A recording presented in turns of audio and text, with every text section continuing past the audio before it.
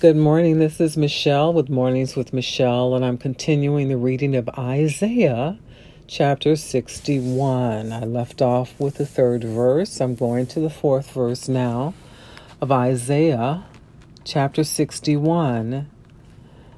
And this is what it says. And they shall build the old wastes. They shall raise up former desolations. And they shall repair the waste cities, the desolations of many generations. And strangers shall stand and feed your flocks, and your sons of the aliens shall be your plowmen and your vine dressers. But ye shall be named the priests of the Lord. Men shall call you the ministers of our God. Ye shall eat the riches of the Gentiles, and in their glory shall ye boast yourselves. Verse 7. For your shame ye shall have double, and for your confusion they shall rejoice in their portion. Therefore in their land they shall possess the double. Everlasting joy shall be unto them. For I, the Lord, loveth judgment. I hate robbery. For burnt offering, and I will direct their work in truth, and I will make an everlasting covenant with them. And their seed shall be known unto the Gentiles, and their offspring among the people. All that see them shall acknowledge them, that they are the seed which the Lord has blessed. I will greatly rejoice in the Lord. My soul shall be joyful in my God. For he hath clothed me with the garments of salvation. He has covered me with a robe of righteousness. As a bridegroom decketh himself with ornaments, and as a bride adorneth herself with her jewels. For as the earth bringeth forth her bud, and as the garden causes the things that are sown in it to spring forth, so the Lord God will cause righteousness and praise to spring forth before all the nations. Isaiah 61,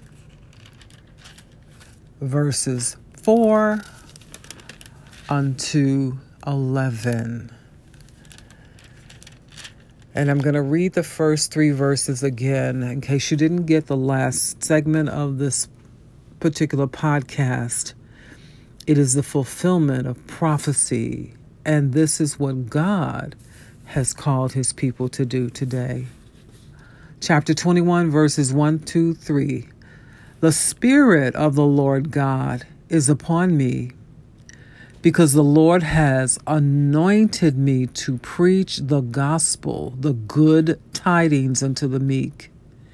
He hath sent me to bind up the brokenhearted, to proclaim liberty to the captives, and the opening of the prison to them that are bound, to proclaim the acceptable year of the Lord, and the day of vengeance of our God, to comfort all that mourn, to appoint unto them that mourn in Zion, to give unto them beauty for ashes, the oil of joy for mourning, the garment of praise for the spirit of heaviness, that they may be called trees of righteousness, the planting of the Lord, that he might be glorified.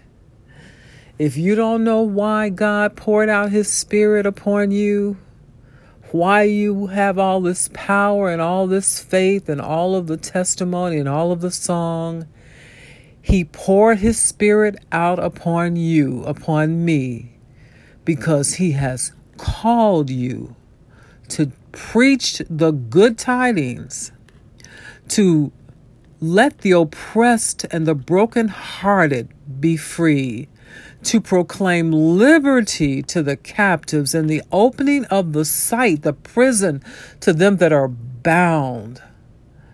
He poured out his Spirit upon you and appointed you at this time in his kingdom to give to people what they need that are suffering: beauty for ashes, the oil of joy for mourning, and the garment of praise for the spirit of heaviness. There is so much work to be done in the kingdom of God. God has poured out his Spirit upon all flesh.